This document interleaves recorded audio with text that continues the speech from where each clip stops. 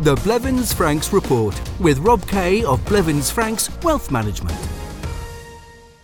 It's that time on a Sunday morning where we say hi to Rob Kay. How are you doing, Rob? I'm very well, Howard. Yourself? I'm very well, thank you very much.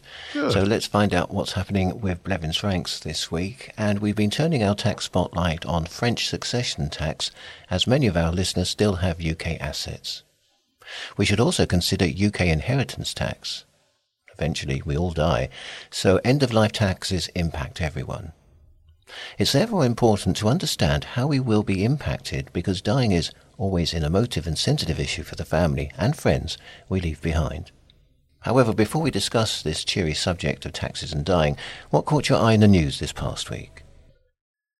Well, Howard, like last week, one story obviously dominated this week's news, and by pure fluke, I found myself right in the middle of it and experiencing what I'm sure will go down as an important point in history. As you know, Howard, I recorded last week's broadcast remotely from London. My wife and I had travelled back to London to deliver our two boys to university, well, back for one and the first year for the other. Following our broadcast, we ventured out to see what we could see and soak up some of the atmosphere. And I have to tell you, I have never seen London so busy. The crowds were enormous, and these were not just people queuing to see the Queen. They just seemed to want to be there and be part of history. The events of the past 2 weeks have certainly been a baptism of fire for the UK's new Prime Minister, Liz Truss. She meets the Queen on a Tuesday, then less than 72 hours later, she's meeting the new King. She's then thrown centre stage into all the ceremonies and events, and in the process meets some of the world's, or probably most of the world's leaders, before she's even been in the job for 2 weeks. It's a bit like being able to do probably all your Christmas shopping in one hit, I suppose. Ms Truss is clearly not work shy, because on Wednesday, following the funeral on Monday, she was then in New York addressing the United Nations General Assembly for her first time. The main focus of the Prime Minister's speech followed Russian President Putin's televised address to the Russian people when he made a clear threat to use nuclear weapons. Truss said the world is witnessing a decisive moment in the history of freedom, and that 2022 was the story of freedom fighting back. Ms Truss said that Moscow's invasion of Ukraine had been a catastrophic failure and condemned the Russian president for using barbarous tactics, as she described them.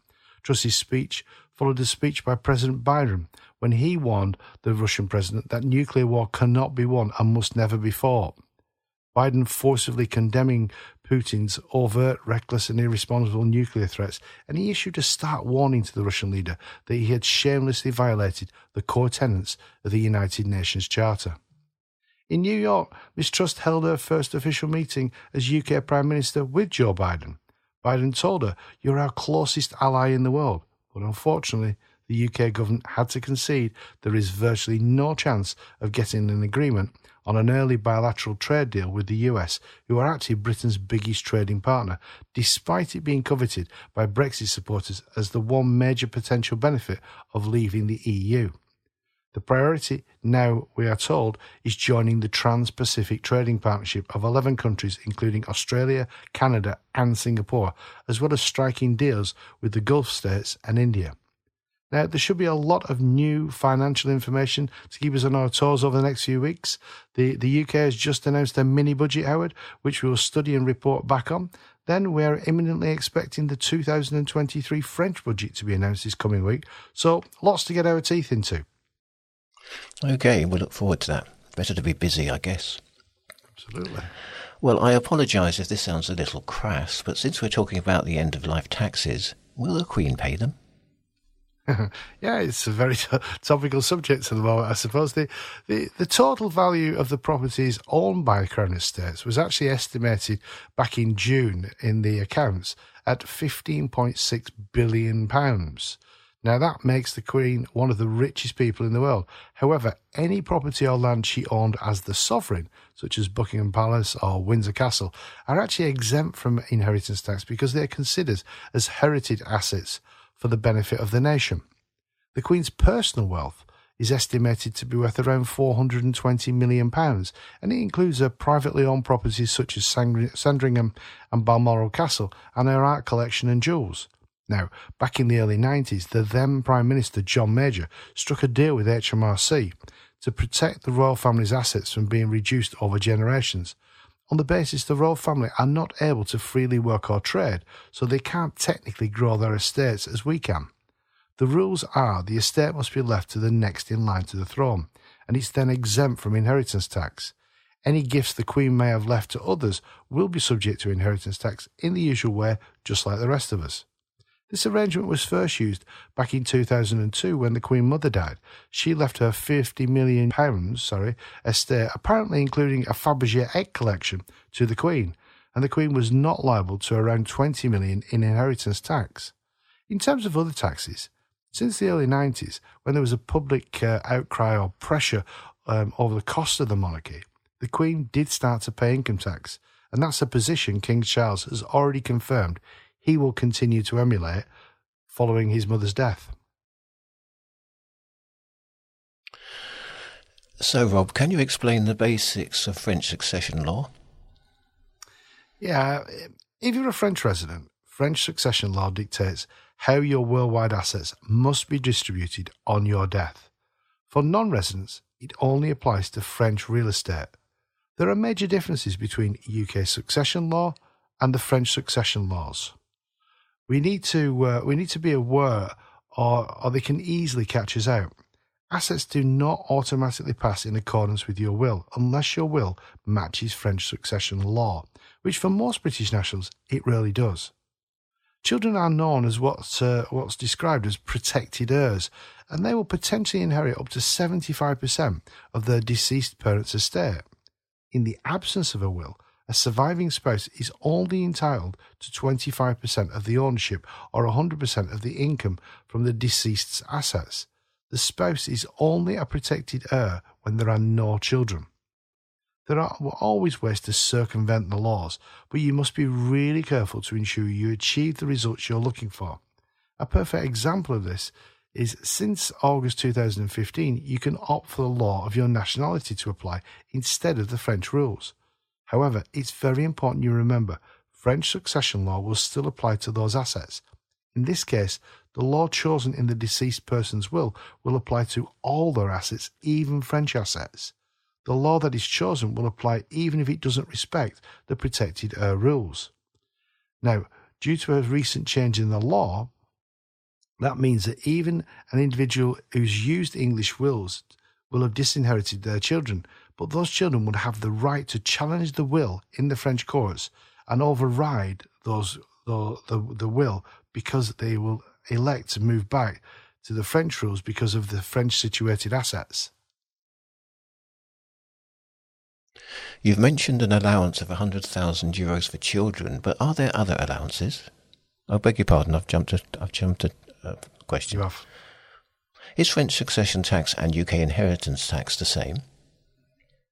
Well, French succession tax is the equivalent of the UK's inheritance tax. French succession tax is a tax on gifts and inheritances, but there are some major differences. Now, from a French perspective, no tax is due when inheritances pass between spouses or pax partners, which is just the same as in the UK, unless the inheritance is passing from a UK domiciled deceased to a non-UK domiciled survivor.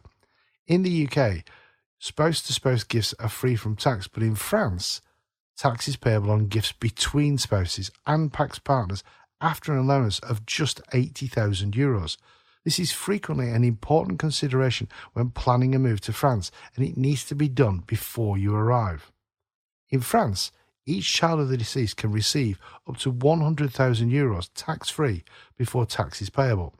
Other allowances can apply to those more distant in the bloodline.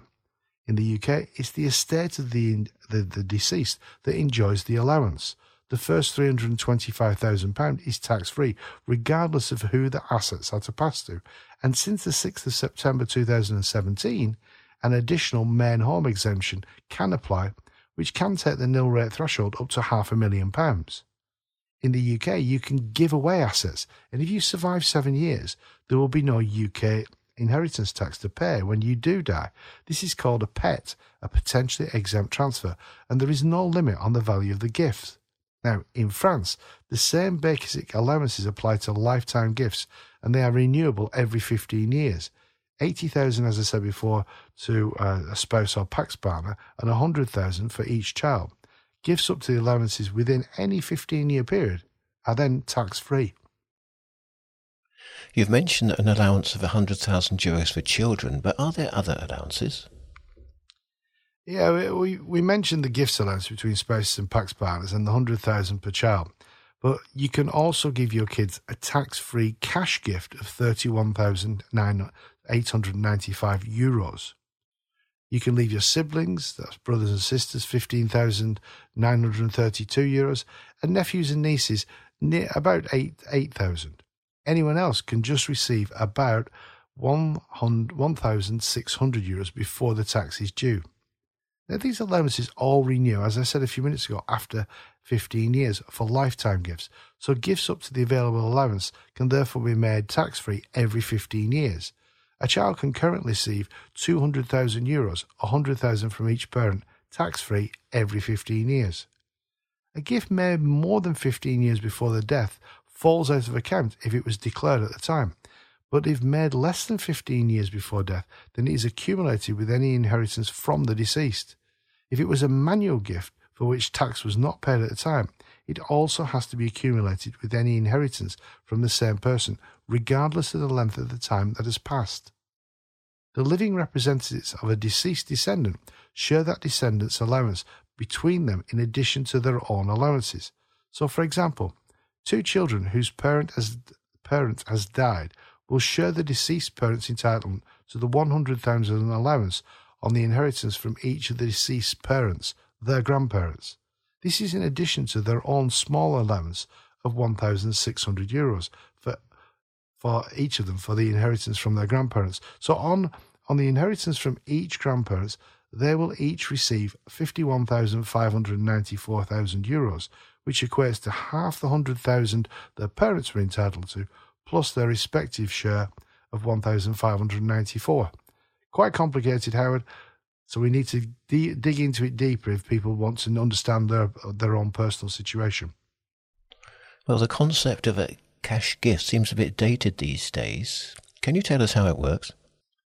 Yeah, the cash gift allowance, as the name suggests, is a specific exemption for outright cash gifts of up to €31,865 per donee, where the gift is made to a child, grandchild, or if there is no direct line descendant, to a niece or a nephew, which means a child of a sibling of the donor, not a child of the sibling of the donor's spouse.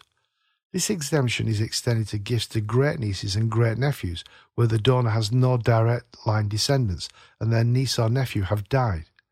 Importantly, the exemption is only available where the donor is under 80 and the donee is an adult.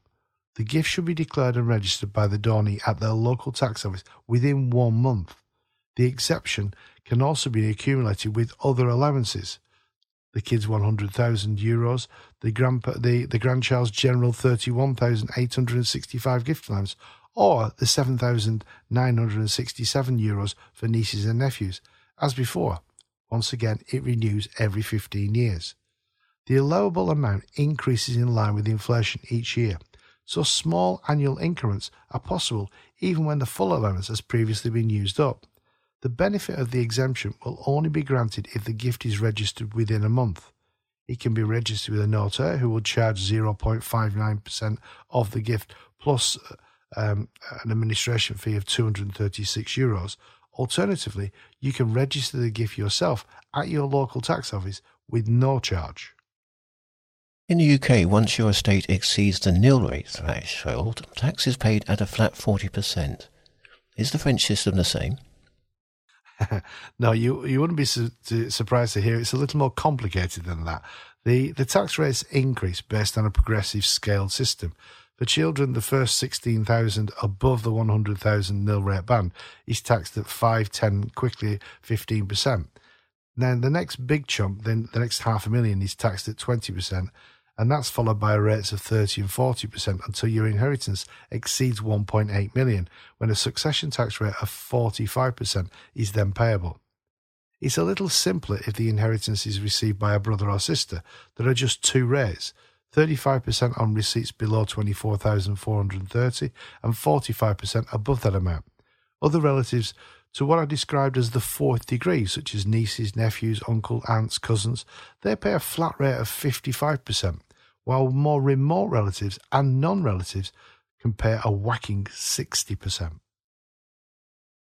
You've obviously had a lot of experience in this area. Do you find people frequently get things wrong? Look, it's a very complicated area, and yet frequently people do get it wrong because they don't know to ask the right question. Just earlier this week, I spoke to a gentleman who contacted us to discuss moving to France. He and his wife are imminently about to complete the sale of their UK property, and prior to our conversation, they were under the impression they could solve all their French succession challenges by simply electing to use the European Certificate of Succession and adopt UK rules. Unfortunately, their challenges won't be resolved by simply making a Brussels 4 election. They both have children from previous relationships, and one of the main reasons for moving to France is to move away from all the stress their complicated family situation is creating in the UK.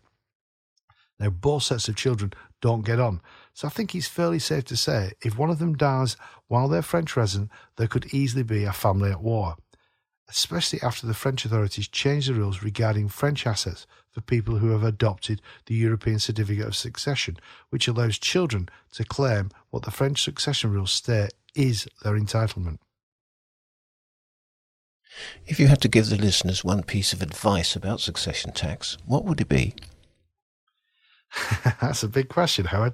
Look, if I go back to the gentleman I just mentioned, during our conversation, it was very clear he had done an awful lot of research and he'd certainly collated lots of information. But as he admitted towards the end of our conversation, the most important aspect of building a plan is being able to piece all that random information together. This is where I believe you need professional assistance. Employing a trusted advisor usually pays for itself. Blevins Franks identified this requirement nearly 50 years ago, and in reality, we're still doing what we did back in the 1970s, helping expatriates settle in France, Spain and Portugal with their personal affairs arranged appropriate for that country. We also frequently help those who have moved without any prior planning or done a DIY job, and not forgetting, we also help a lot of those people who are taking the journey back to their home country. Now, maybe more than any time in the past 50 years, I believe people need professional expert advice from their trusted advisor. Brexit, inflation, the cost of living, increases in stale taxes, and a freeze on allowances and bans are just a few reasons why I believe you need that professional advice. So, as it's never too late to plan, if you'd like to discuss your succession situation with one of our local Blevins Franks partners to understand what you can do to avoid or minimise taxes, simply contact our Valbonne office. The telephone number there is 0493 001780. That's 0493 001780. And if our Monaco office is more convenient for you, you can arrange a call or a meeting with one of our Monaco-based partners by telephoning Monaco 9777 5574. That's 9777 5574. And as usual, anyone can contact us or find out what's going on at Blevins Franks by visiting our website, which is www.blevinsfranks.com. Many thanks, Rob. We'll talk again next Sunday. Look forward to it, Howard. Have a great week. The Blevins Franks Report. If you would like more information on any of the topics discussed in this programme, contact your local Blevins Franks office on 0493 001780 or riviera@blevinsfranks.com. Is your wealth management on track to meet your objectives and provide long-term financial security? Blevins Franks has 45 years' experience managing our clients' capital. We provide a range of integrated financial services to give you peace of mind about your future. Our investment recommendations are personalized for you and designed to be tax efficient and meet your estate planning wishes. Contact Blevins Franks on 0493 001780 or visit blevinsfranks.com.